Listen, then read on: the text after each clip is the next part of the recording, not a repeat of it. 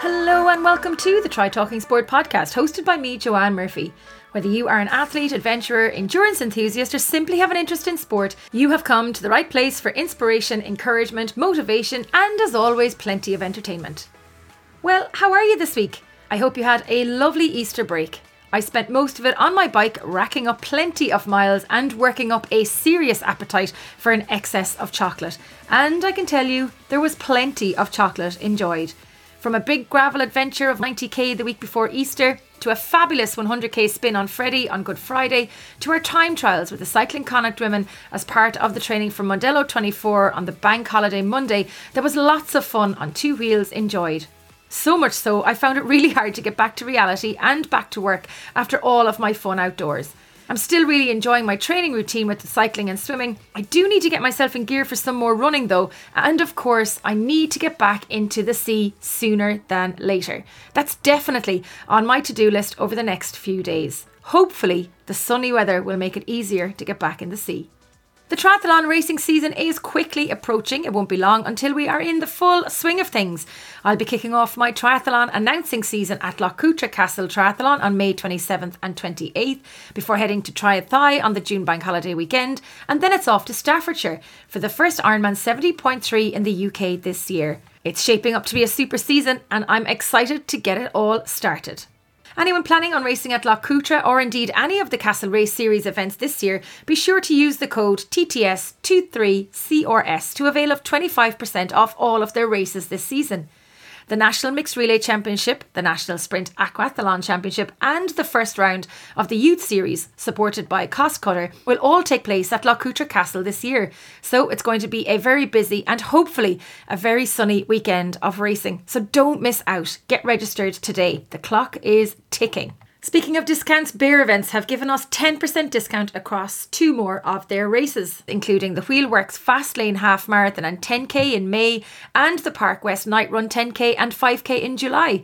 If you use the code TTSBG2023, you'll get 10% on race entry for both of these events. There are lots of events listed on www.trytalkingsport.com, so you can check out these events and more on the site. If you are the organiser of an event and it is not listed on our website, be sure to get in touch with all the details and we'll get it listed for you. Emma also has a great roundup of lots of the sporting action and athlete success over on the website, so be sure to check this out whilst you are browsing all of the events. And as always, don't forget about our discount on Nuasan products. If you haven't checked them out yet, today is the day to do it. Go to www.nuasan.com to see their range of products and use the code TTS15 to get 15% discount on their range. Now to this week's episode with British triathlete Ben Goodfellow. Ben took up triathlon in 2017 and since then he has gone from strength to strength in the sport. In 2022, he had an incredible year of success, winning Ironman 70.3 Staffordshire outright. He was the overall age group winner at Ironman 70.3 Swansea before being crowned the men's 25 to 29 age group world champion at the Ironman 70.3 World Championship in Utah last October. Stepping up to full distance racing at Ironman UK in Bolton last year, he finished in 4th place on debut at the distance. This year, he moved from age group athlete into the professional ranks, aiming to debut as a pro athlete at the Ironman 70.3 Staffordshire this coming June. He will continue to work full-time as an engineer for the foreseeable future, whilst he also pursues his passion for sport. Prior to racing across the Ironman events in the UK last year, Ben had racked up a series of super results in recent years, including in 2021, where he was crowned the British Standard Distance Duathlon champion, the Helvellyn Triathlon winner, and the Welsh Middle Distance champion. His success coming on the back of his commitment and dedication to being the best athlete he can possibly be. Although he was sporty as a child, as he moved through his teens, he left sport behind in favour of time in the virtual world, and in his own words, became addicted to gaming. Enjoying and embracing his gaming a little too much, it was in his final year of university that he ditched the virtual world for reality and has risen steadily in the sport of triathlon. Coached by the wonderful Nathan Forde as part of Team NFT, Ben's star continues to rise and I expect we will see a lot more success as he navigates through the world of professional sport. Watch this space. Now, go grab a cuppa and enjoy the show. Ben Goodfellow, welcome to the Try Talking Sport podcast. How are you? I'm really good, thank you. Thank you for having me on the show. It's a great honour. Well, Yeah, I'm really good. delighted to have you on the show. We spent quite a bit of time together at races in 2022. Yeah, gosh, we started off with Stafford 70.3, and then there was Bolton, Wales, the World Championship, and Swansea. So Yeah, yeah, quite a lot. yeah, definitely kept meeting you around the race circuits, that's for sure.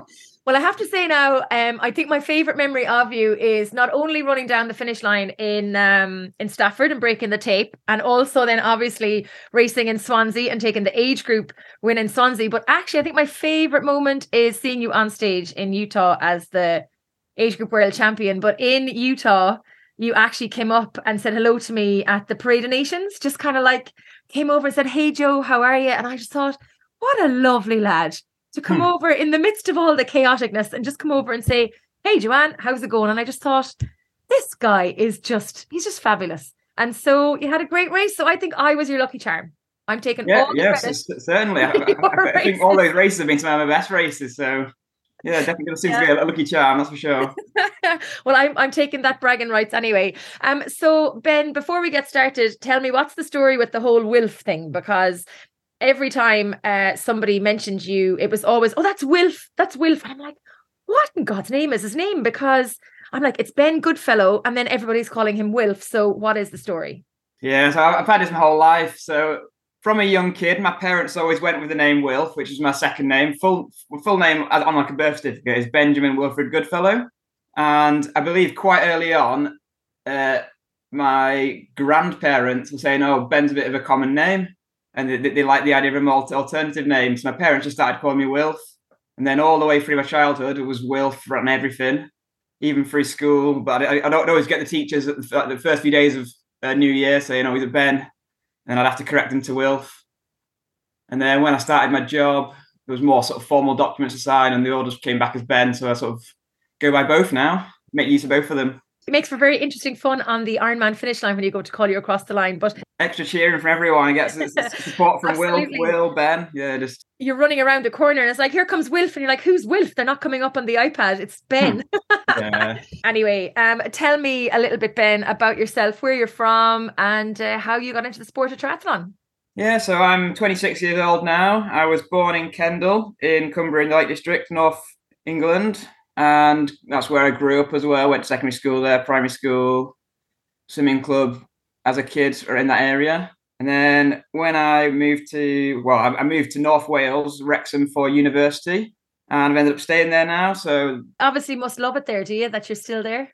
yeah. So I finished uni and got a job straight in the area. But for sport, which I've ended up picking up through university, it's a really great area. Really, you've got the hills of sort of North Wales and Snowdonia and stuff, which are really hilly for the bike.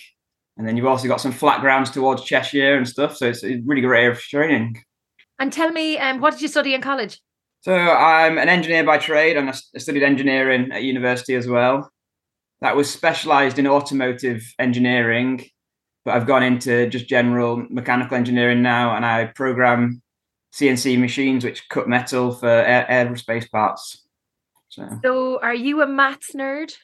I'm okay with a calculator, but mental math is not my strong suit. Yeah, I definitely rely on a calculator and a computer.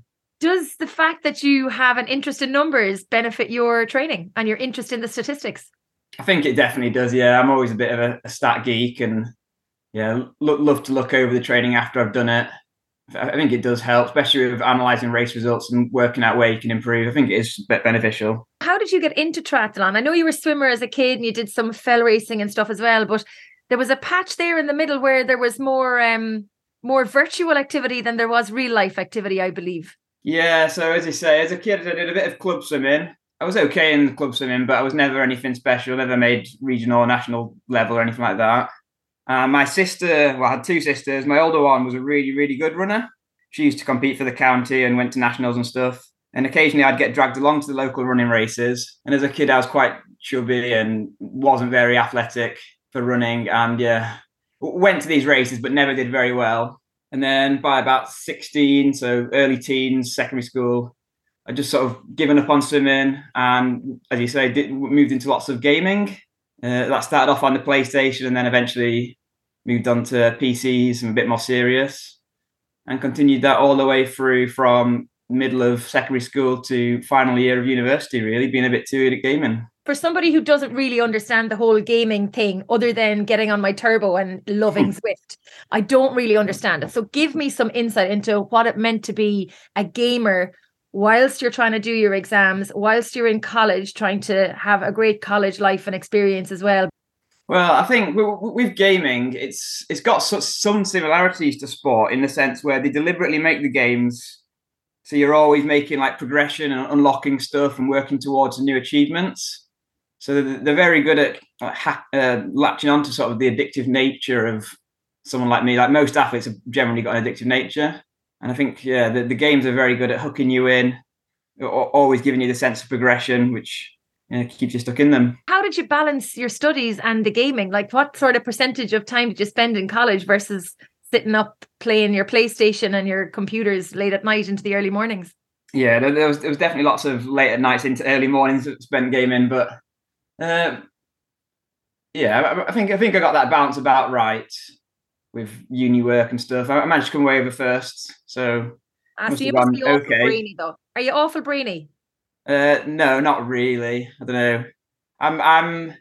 I'm quite dyslexic, so there's certain things I'm good at, which leads to sort of maths and physics and stuff. I'm generally quite good at, but anything that's language based or like short-term memory based, I'm not very good at that sort of stuff. So it's swings and roundabouts. Yeah. Okay, so I can kind of understand how the gaming would be somewhere that you'd be very comfortable in as well, because it's all numbers as well, I imagine, and you're trying to hit targets and things like that. Or maybe I'm completely off the mark, am I? Yeah, I think that's very much correct. And I think generally speaking, people that are dyslexic are better at visualizing stuff in their brain and working through games and stuff like that, and 3D spaces, sort of where they're very good at visualizing. How did you get yourself out of the gaming activities? Like, how did you end up moving away from it to turn that personality trait of addiction maybe into triathlon and sport? It was quite a quick transition, really. In the final year of uni, I decided I wanted to get back into swimming because I realised I wasn't doing enough physical activity, basically. So I joined the local tri club because that was the easiest way to access a swimming pool. And then eventually somebody sort of convinced me to come along to the running track on the Wednesday evening, and then did a few group rides as well. And just it went from not really doing much sport at all to swim, bike, run very quickly, really. When you look back at what you were doing as a kid with the swimming and maybe the running with your sister, like, do you look back now and kind of go, gosh, maybe there was a talent there that if it had been harnessed, I might have come to sport earlier in life? I think my body's naturally been quite a slow developer. I'm still quite a small build and stuff. And I think the way childhood sport works, and they get it with the big like football teams and NFL and stuff like that, the kids that develop quickly seem to have a lot more natural talent because they're just naturally more muscly. Whereas I think lots of them do end up burning out and stuff because they go through academies and get pushed really hard. So I think maybe if I'd been better as a kid, I wouldn't enjoy it so much now. Whereas I've sort of gone through the aspect of not being that good at sport. And now that I've come back to it in later life, found that I'm doing okay at it. So that sort of seeing progression and knowing where I've come from is really the motivator to keep going. And do you think because you've gone back to sport as a choice, rather than, as you mentioned earlier, you were dragged along by your sister to the fell races, that there's kind of like a different approach to sport in your life now, and that maybe is helping to make a difference as well? Plus the fact that you're really fast and strong, obviously, and you're good at it. Yeah, definitely. If anyone had told me as a kid that most weeks of the day I'd voluntarily be getting up at 5:20 to get to the pool for 6 o'clock, I never would have believed it. I don't know. I don't know where the motivation comes from now, but I definitely wouldn't have ever had that as a kid. So it is a complete 180 on my mindset towards sport, basically. Yeah. And I'm sure that there were nights when you were still playing your PlayStation at 5:20 in the morning, and the furthest thing was going to bed, or in fact getting up out of it if you were in it. Certainly. Yeah, it's a big change, isn't it? Yeah, certainly. I think like the family and stuff are really happy that I've gone through it. It's a lot more healthy to be addicted to sport than gaming and stuff. So being physically active over sat on a couch. So yeah, I Now think so. you've done quite a lot. I think I only met you for the first time last year, wasn't it? The first set of Ironman races was last. Yes, that's correct. Yeah, so you've had quite a big impact before you came to Ironman. So maybe we'll talk a little bit about some of the racing that you had done before you stepped to the Ironman middle distance and long distance racing, because you have done quite a few races. You were doing duathlon, was it world champion or European champion at duathlon level as well? That was last year as well. But so last year was sort of, well, it's bad for me to say, but I think it was quite a breakout year for me in terms of results. But then they have steadily been building year on year. I sort of stepped into the sport in 2017, so 7 years ago now. -2 for COVID. Yeah, was that sorry? Yeah, -2 for COVID, but I still got in quite a few races around the COVID time. Yeah. The way I first got into it is after I just joined that tri club, I quite early entered a 70.3 in Lancashire called Epic Man, which is one of the ones that Epic Events runs. And that was in July time of 2017. And that was the first thing I was working towards. Completed that. That was my one event for the year. Did okay in that, but was really hooked onto it. And the year after that, my biggest goal was probably Helvellyn, which is a race I went on to do quite a few times. I did that in 2018, 2019, and 2020, I think. So 3 years on the bounce. In fact, no, it was 4 years on a bounce. And that was a really good race for judging my progress, because in the first year, I ended up finishing third. And then the second year, I came second. And then the year after that was the first COVID year, 2020. And it was the year they had, because there was no racing for most of the world, the PTO organised that as a prize race. So you had everyone from Alistair, all the UK pros turned up basically. You had Alistair Brownlee, Joe Skipper, lots of them guys turned up. So I ended up winning the age group part of that race, but not the overall, because there was a pro wave for the first ever time. And then came back the year after that and eventually won it overall. So yeah, that's been a big race for judging my progression. And what was it like standing on the start line with the pros that you probably had been looking up to since you had taken up the sport? Yeah, definitely. Alistair Brownlee, it was before I was probably into sport, obviously, because I started in 2017. But we did go to Hyde Park in 2012 to watch the Olympics, me and my family.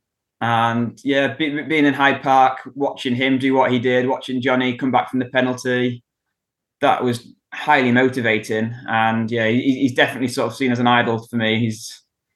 So you would have been well aware of, say, the Brownlees and some of the top end elite British athletes before you ever kind of got into the sport yourself?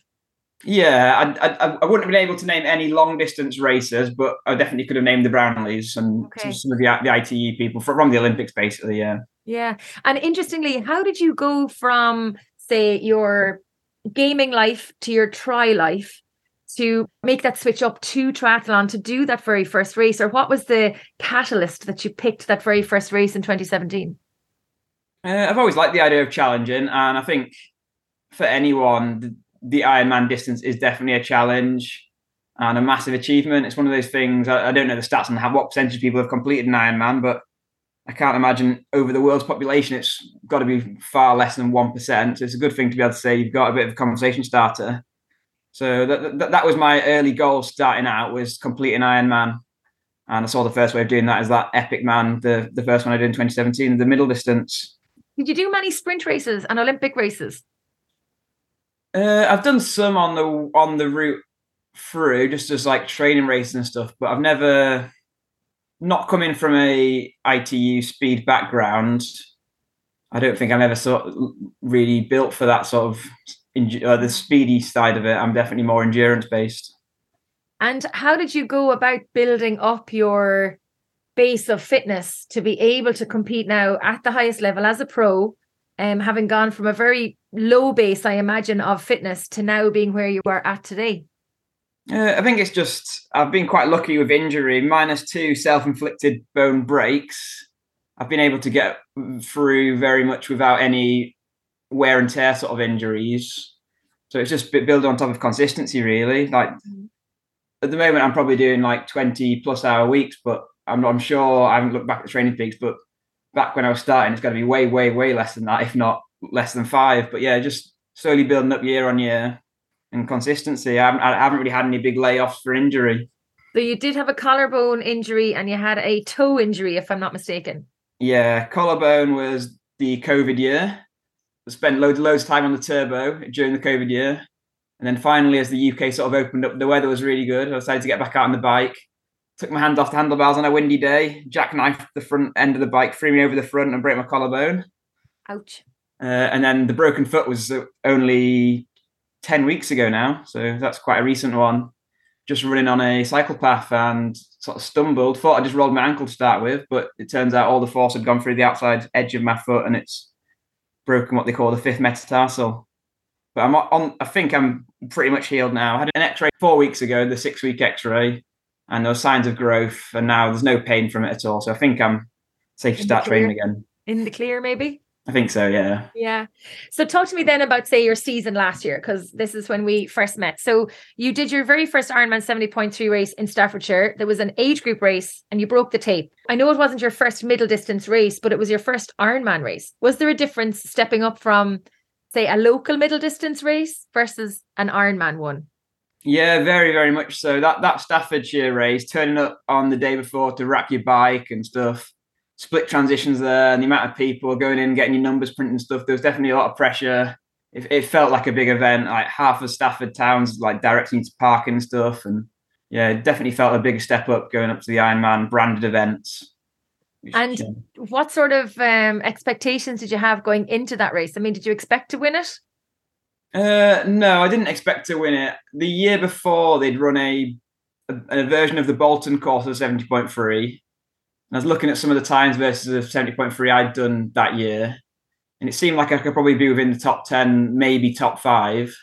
But it's always tough to judge on different courses and different days and different weather conditions and who's going to turn up on the day. But I was expecting to be somewhere around the top 10, top 5. But to be right up there at the very top was a real surprise. And yeah, obviously great. And going into Stafford, had you already booked in for Bolton and for Swansea at that point, or were they decisions made after you saw your performance in Stafford? I was booked in for Bolton and Wales, not Swansea at that point. The Wales slot was actually rolled over from the first COVID year. So there was 2 years. I'd originally planned to do the Ironman Wales in 2020, and then it was cancelled 2 years in a row. And in 2021, Bolton had gone ahead, but Wales hadn't. So I kind of thought at the end of that year, stuff that I'm going to enter both, and surely one will go ahead, and they both ended up going ahead. So yeah, I went from no Ironmans to 2 in the first year. And how did you do in Bolton? Bolton was really a mixed race for me, but in the end, I'm still proud of it. So as I say, it was my first full distance, and it was an interesting one. I came out of the water in 3rd place, which for me is pretty good because generally the swim's quite weak for me. And within about 10, 20 miles on the bike, I managed to go into 1st place and felt really strong and kept getting splits from random people on the streets. It was a really good course. That is 3 laps of a hilly course. And there's people cheering everywhere. And they're always giving me updates on how I was getting on. And I think by about the half distance on the bike, I had something crazy like a 12-minute lead over 2nd place. And then something went wrong with the fuel and the wheels came off the wagon. I ended up going from a 12-minute lead to sort of 12 minutes off the lead in 4th place by the end of the bike. In fact, I think it was about 6th place by the end. Started the run and just made sure to keep getting energy gels and water from the feed stations. I managed to build back up from about 6th to 4th over the line overall and 2nd in age group. So for a first Ironman, it was definitely hopefully lessons learned on pacing, because I think I got out a bit too hard on the bike and suffered a bit towards the middle of the race.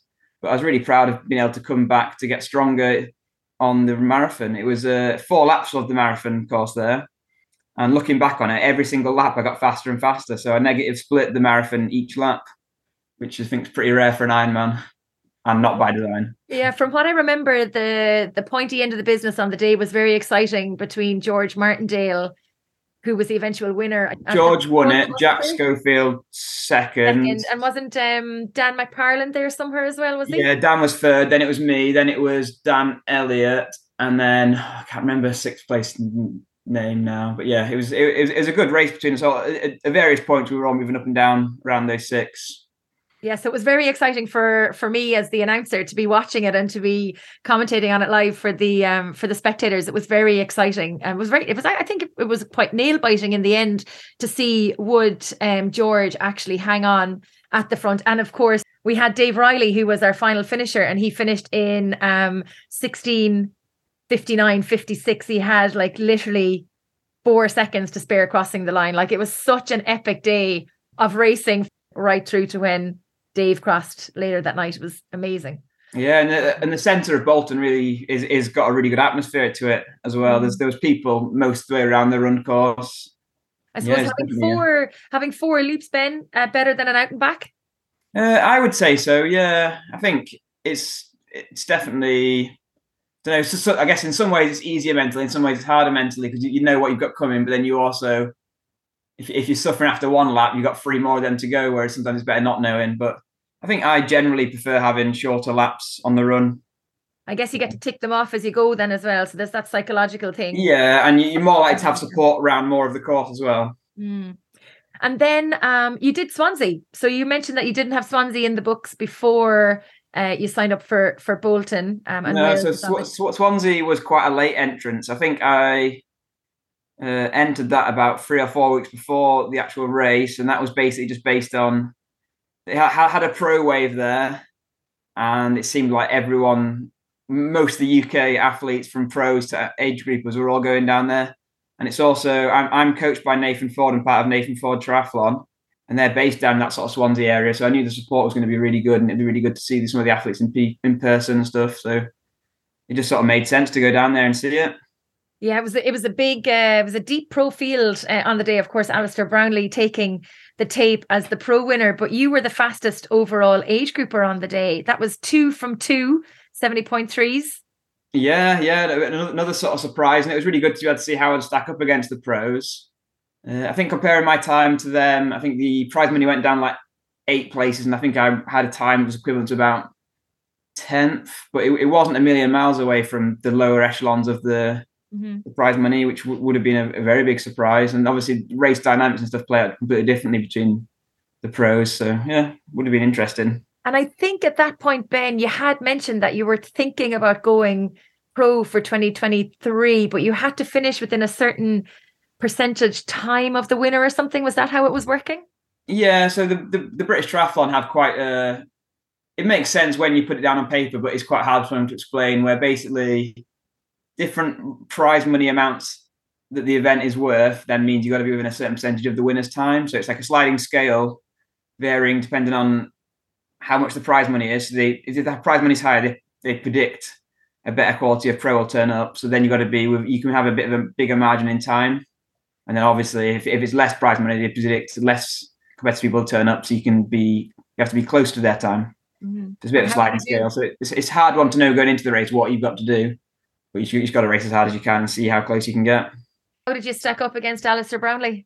I think I needed 8%, and I ended up with like 8.9. So it was close percentage-wise, but yeah, it wasn't quite enough on that day.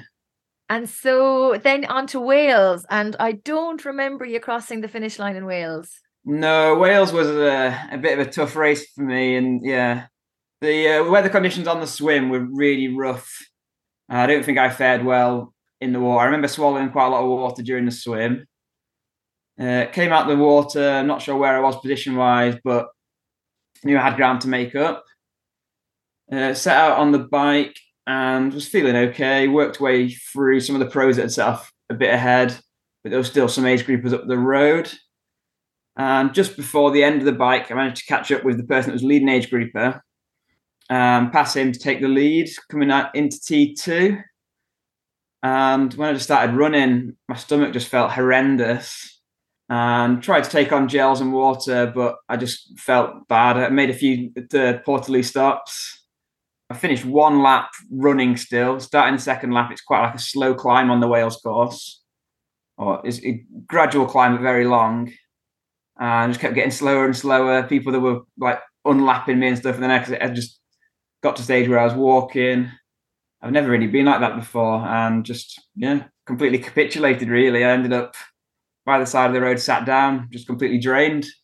And still to the day, don't really know why it went so bad so quickly. But as I say, coming off the bike, I didn't feel that bad, and I got to the front of the race, and then within less than 20k of the run, I was stopped by the side of the road, shaking, pale. I don't know. Wow. And you didn't figure out whether it was a nutrition issue or whether you'd caught a virus or whether you were unwell or something, or it was just one of those days? No, I've never really pinned it down. I'm never very good in the cold, and most of that day was okay, but there were a few rain showers on the run. Historically, when I'm low on energy and bonking, I do get quite cold. I think it was just bad timing of getting really cold, running out of energy, and just my body sort of shut down and decided I didn't want to go any further.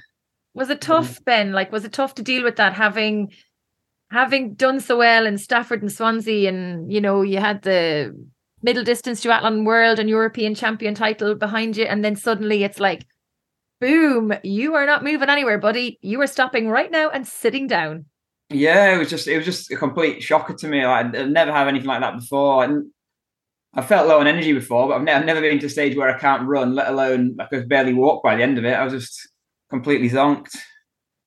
Not my proudest moment. And I really sort of wish now that I just sat by the side of the road for a bit longer. I don't know if I would have been able to find like a foil blanket or something from anywhere and taken half an hour and then still made it to the finish line, because I ended up coming back for the end of the day to see the last finishes in. And it definitely made me feel more guilty seeing the extreme lengths that some of them are going to get across the line, versus by that point I'd had food and warmed up, and I felt like I'd just pulled the plug too early. But at the time it didn't feel like it was too early, so it's a tough one. Well, you've got to remember as well, I guess, that like it's a race.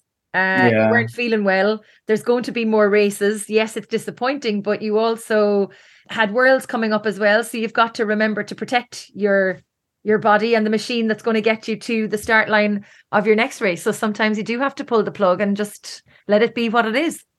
Yeah, Nathan was out on course, my coach, and he did mention don't go too deep. If it's not going to happen today, then Worlds is only 4 to 6 weeks away, I think it was. It was relatively close.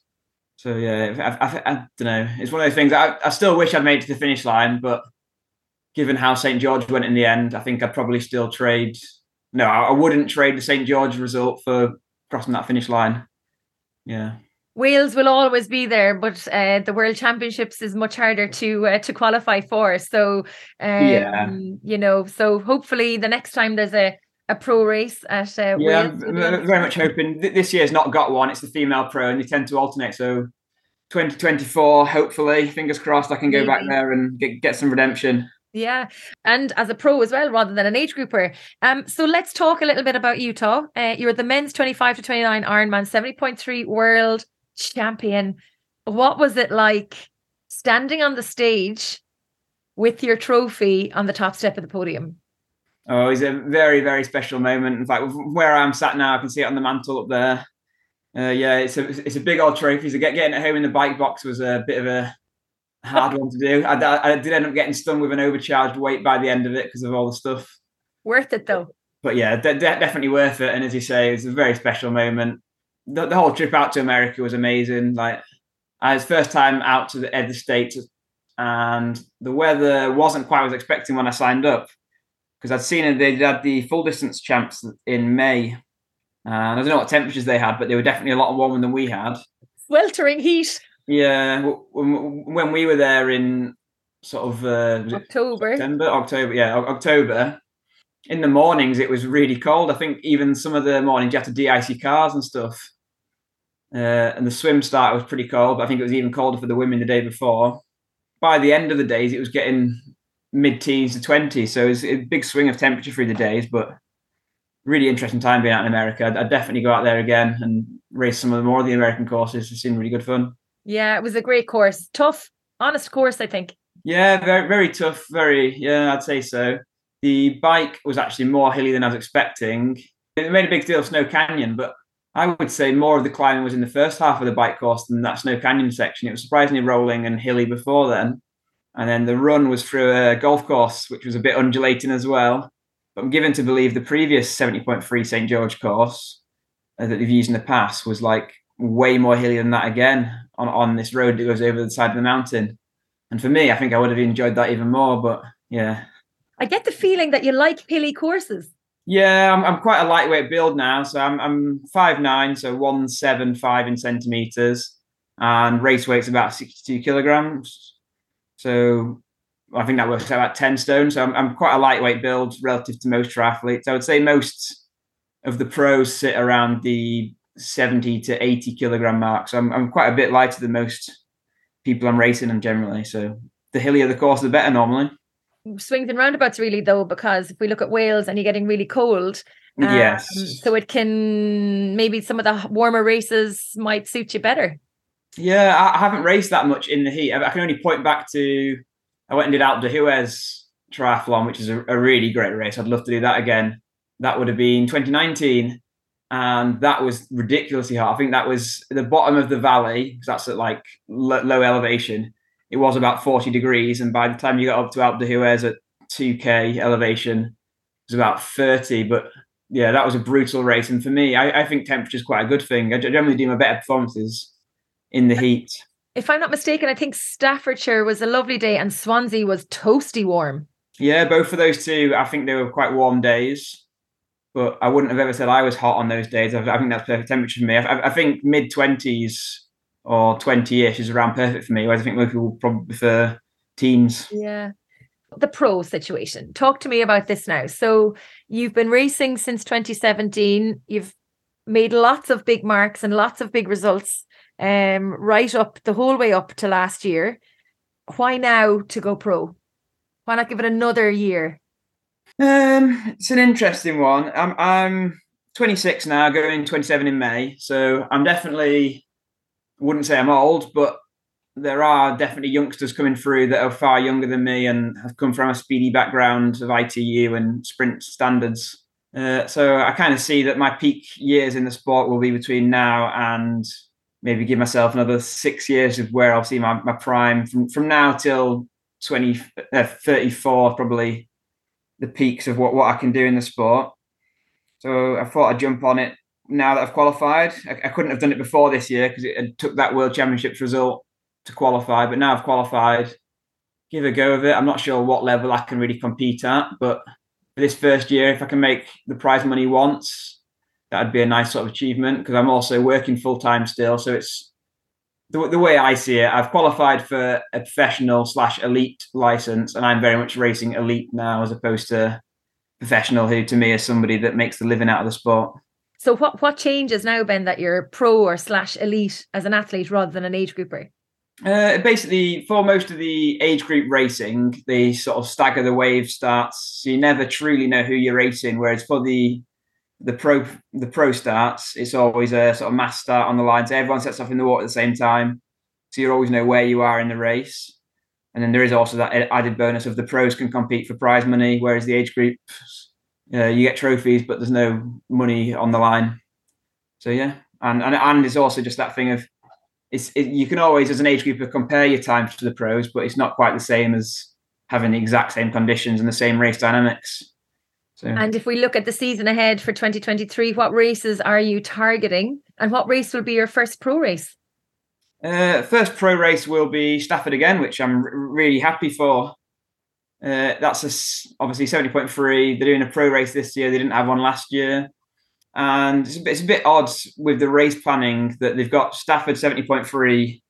I think it works out as the 12th of June. And the exact same day, they've also got Challenge Wales, which is also another 70.3. That's also got pros. So there's going to be quite a split of the pro field in the UK, which would be good and bad, I guess. It'd be interesting to see who turned up to which one. I have raced that Challenge Wales course in the past, and I really like that. That's another. Both courses are very hilly, so they both suit me. It's a shame that they do overlap, because I would like to have done both. But yeah, having a chance to race, I'm going to go with Stafford because it's a bit more close to me. And yeah, I know the course well, so it'd be interesting to see how I get on there. After Stafford, I'm thinking about heading over to France to do the Nice full distance Ironman, which will be interesting because it's quite a hilly course, I'm given to believe, on the bike. The weather should be warm, so that should suit me. And it's also going to be the World Champs course for the men later in the year. So it'd be good to be able to see the course.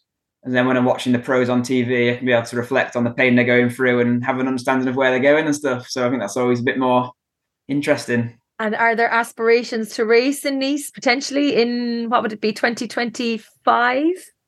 Well, I think from where I am now, that's a very much a stretch goal.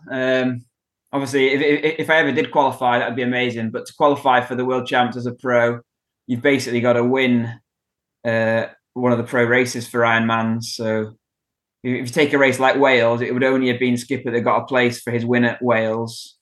So it's very, very hard to get a pro slot for the World Champs.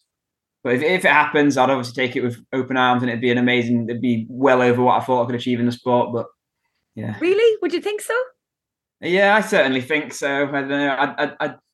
I think I've done very well with the abilities I've got, but I think I'm not naturally talented with speed, and I don't know. It's hard to say because I've achieved a lot more than I thought I could ever achieve, but I still don't see myself as naturally gifted at sport.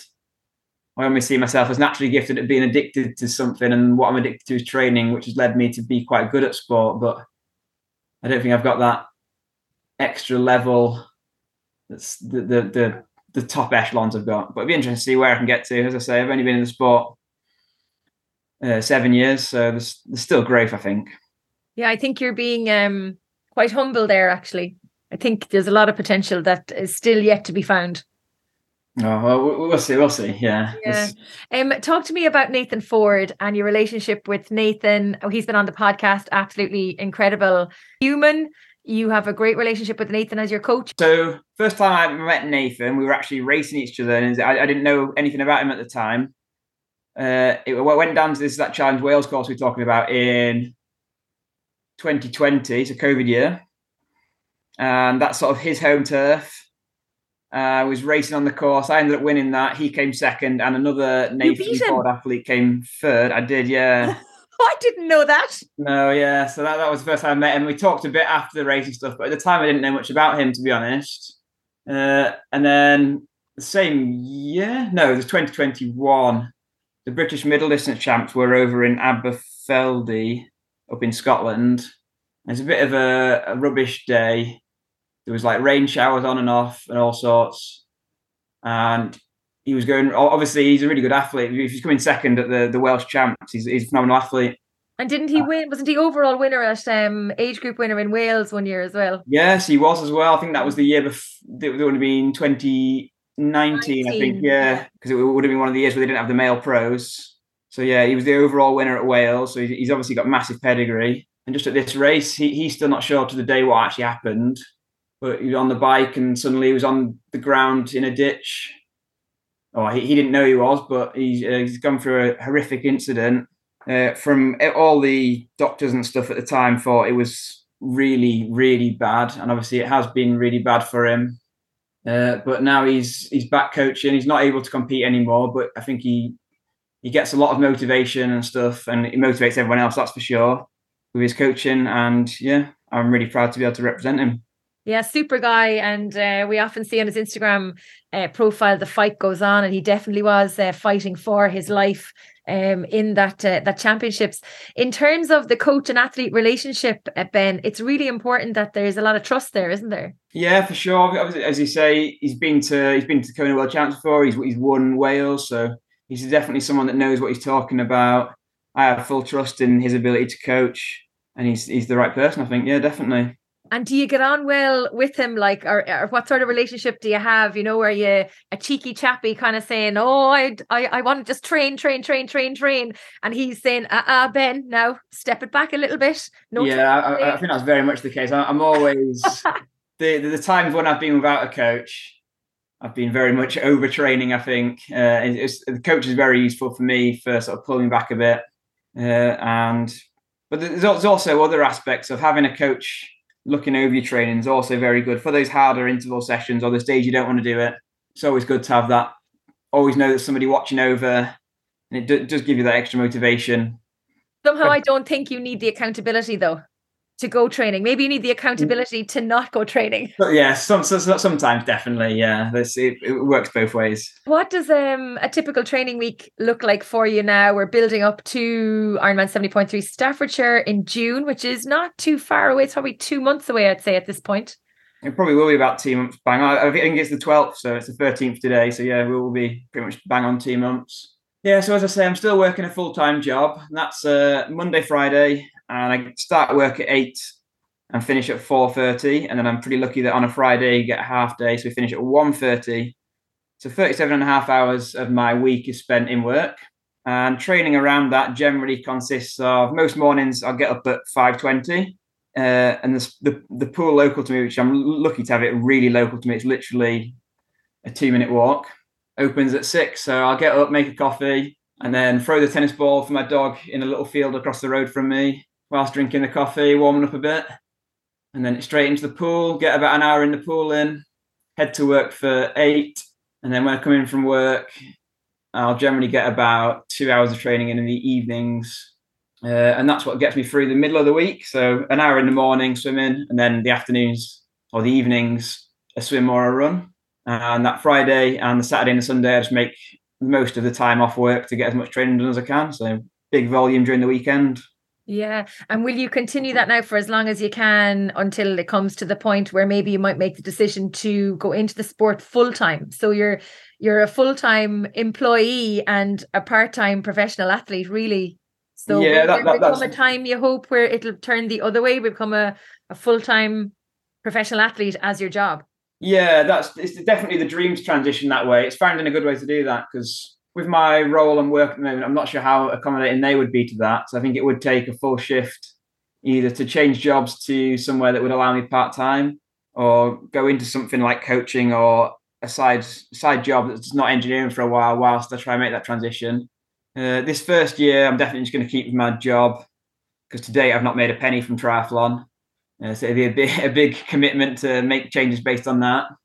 But yeah, we'll see how I get on this first year. And the dream's definitely to try and make transitions, but I need to get results and sponsorship and stuff like that in place before I could start thinking about reducing work hours, really. And you mentioned coaching there. Is that something that you think you potentially will go down the road of in the future? I think it's the way that most professional athletes do make a fixed income.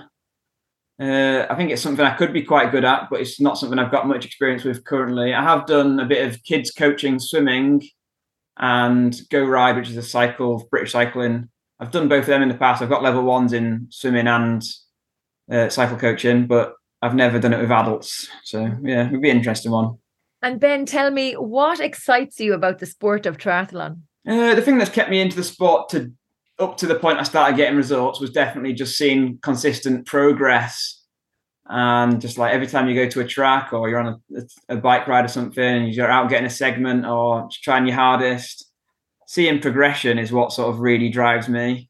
So seeing progression and feeling like I'm getting stronger and faster and fitter. But there's also part of me that just loves getting out in nature, and some of my most enjoyable training sessions are when I just head out into the hills with the dog in the snow, or just on a nice sunny day, go out exploring, or on the bikes the same. So there's a lot that pulls me to the sport. There's the competitive aspect and trying to get results. There's keeping fit and active, and then being able to explore. I think so it's a good balance, really. Are you still a member of Wrexham Tri Club? I am still a member. Yeah, I've over time I've done less and less training with the group, just because of commitments around work and stuff, and finding slots that fit me well. I would like to start going back to the running track with them. I think it helps doing the speed work with other people on a running track. But yeah, I haven't been doing so much training with them recently, but I'm still around the area. Yeah, definitely. When you are training as much as you're training and working as many hours as you're working, and your weekends are pretty full on with training, what do you do to just like chill out and relax, other than go throwing the ball at Percy when you're having a coffee at 5:30 in the morning? And Percy is the dog, by the way. Yes, Percy is the dog, a little Springer Spaniel, about 5 years old now. He likes exploring running when it's out in the hills and stuff, but he doesn't like exploring when it's just a fast interval run or something like that. He's very much just a plodder. Most evenings I'll still spend half an hour to an hour sat on the sofa watching TV. I have got a good group of friends who, some of the biking I do is a social group of people that are all sort of my age and all cyclists. So it's good to socialize with them. But mostly, yeah, just it is a very much a massive addiction of mine, training. So most of my time is spent training, as I say, and I don't really mind that. Yeah. It's funny. I'm just thinking now back to your college days. So you have friends of yours now that you go cycling and training with, and obviously buddies that you've met through triathlon. But the people who you were in college with, who knew you were big into gaming, are you still in contact with some of those guys? And what do they think now of this new Ben Goodfellow versus the Ben Goodfellow that was gaming? Yeah, I am still in contact with quite a few of them, but it's definitely harder because most of them are still on the computer games most evenings, talking on what they call Discord, which is like a software that you use to communicate with each other. Whereas because I'm not in that circle so much now, I'm only part of like the Facebook groups and stuff and seeing messages. I don't really go on the Discord and talk to them that often, voice to voice. So that's a bit different. But I think it's more surprising for the people that I see the people that I saw on Facebook from secondary school and stuff, from when I was quite a chubby little kid, and then I think it's quite a big step forward to where I am now with sport. So I think that's always quite a surprising one. Yeah. And if I was to ask you, what is the thing you're most proud of, what would that be? Probably just the way I've got into sport and managed to go from someone that just had an aim of completing a set distance, which was the Ironman, to then 7 years later be competing to quite a high level. I think that's what I'm most proud of. It's something I never thought I'd be able to do, to be competitive in sport, and to find myself being able to do that's just a shock to me and those around me, I think there's a huge message in that, what you're saying there. We spoke briefly earlier about your swimming and the fell running, and self-admitted that you weren't very good at it. Yeah. And kind of lost interest in it. And here you are now at 26 years of age, pursuing a career and a huge potential opportunity in sport. And you think of all the kids that were your age back when you were swimming and running, who maybe got disengaged or maybe a bit disillusioned and left sport. It's quite an interesting journey that you've been on, and quite an inspirational one as well, Ben. I don't want to throw that word around quite lightly, but I imagine that there's many listeners who are listening to the podcast who maybe themselves weren't good at sport as kids, or maybe didn't go the full hog in terms of where their potential would have led them. And now they're doing quite well as age groupers in triathlon. Yes. Or there's parents of kids who can see that their child isn't able for ball sports, or maybe doesn't have the coordination for hockey or basketball or hurling or football, whatever it is. Maybe they're a good runner or a good gymnast, but they're not at the level that's required to be an elite athlete. That interest isn't there. And so I suppose what I wanted to ask you was, if we have people who are listening who have kids maybe that were in a similar situation to yourself as a kid, what advice would you give to those parents about nurturing the talents and the ability of their children to find their way within sport, or maybe to step away from it so they can choose to come back to it? You're quite an example to other young people, and an example for parents to look at, so that their kids can follow maybe in your footsteps, potentially in certain directions. Yeah, so maybe not the addiction to the gaming, but no, yeah. I think with kids, and even the level of coaching I've done with kids, I think the most important thing is just to try and keep it fun and engaging for kids. Because the way we are as kids, anytime you have a bad experience, that'll stick with you forever. So if you're getting pushed into an event, or you finish an event and you don't think you've done very well, then that's always going to be a negative around sport. And then you don't want to build any bridges that connect your brain to sport being bad. So if you've got kids that are performing on doing racing and stuff and not performing well or anything like that, you just got to try and find the positives in everything that they're doing, not pressure them to try and get results or to train a certain amount or anything. Let them, so say you want them to do one sport, but they're juggling lots of sports at the same time. Let them experiment with different sports and find what they really enjoy. Don't force them into one set path. Just keep the pressure as low as possible, really. Yeah, keep it fun. Yeah, basically. Who has been your biggest inspiration, either in sport or in life? Who has had the biggest impact? The person I've followed most in sport, as we say, going back, it's got to be Alistair, based on going to see him in Hyde Park in 2012, and then turning up to that PTO Helvellyn race and seeing him absolutely smash that, and then also smashing Swansea. And yeah, he's the person who, as an athlete, I've followed their career the most, I would say. I think he's very much a very good person as well. I think he's always friendly to people and stuff. He seems a really nice guy. Well, you're very nice to people yourself and a very nice guy. And we're going to finish the podcast chat with that line and say thank you so much for joining me on the podcast. I look forward to seeing you in Staffordshire. Very excited for you to toe the line. As you say now, only 2 months away. The season's definitely getting going, isn't it? Yeah. Towing the line as a professional athlete for your first pro start. It's going to be very exciting. Yeah, nervous, but exciting, definitely. Yeah, we'll see. Well, I will see you there, and the very best of luck, and thank you so much for joining us. Well, thank you very much. It's been a real pleasure. Thank you. Thanks for tuning in. I hope you enjoyed this episode. You can get in touch with any feedback or guest suggestions by emailing me on trytalkingsport@gmail.com. If you would like to hear more great episodes of the podcast, be sure to check them out on our website or wherever you get your podcasts. You can follow all of our activities and podcasts on Facebook, Twitter, LinkedIn and on Instagram. And as always, if you have any feedback or guest suggestions, please email me on trytalkingsport@gmail.com. I really would love to hear from you. Until next time, thanks as always for listening. Stay safe, keep smiling, and remember to look for fun and adventure in every day.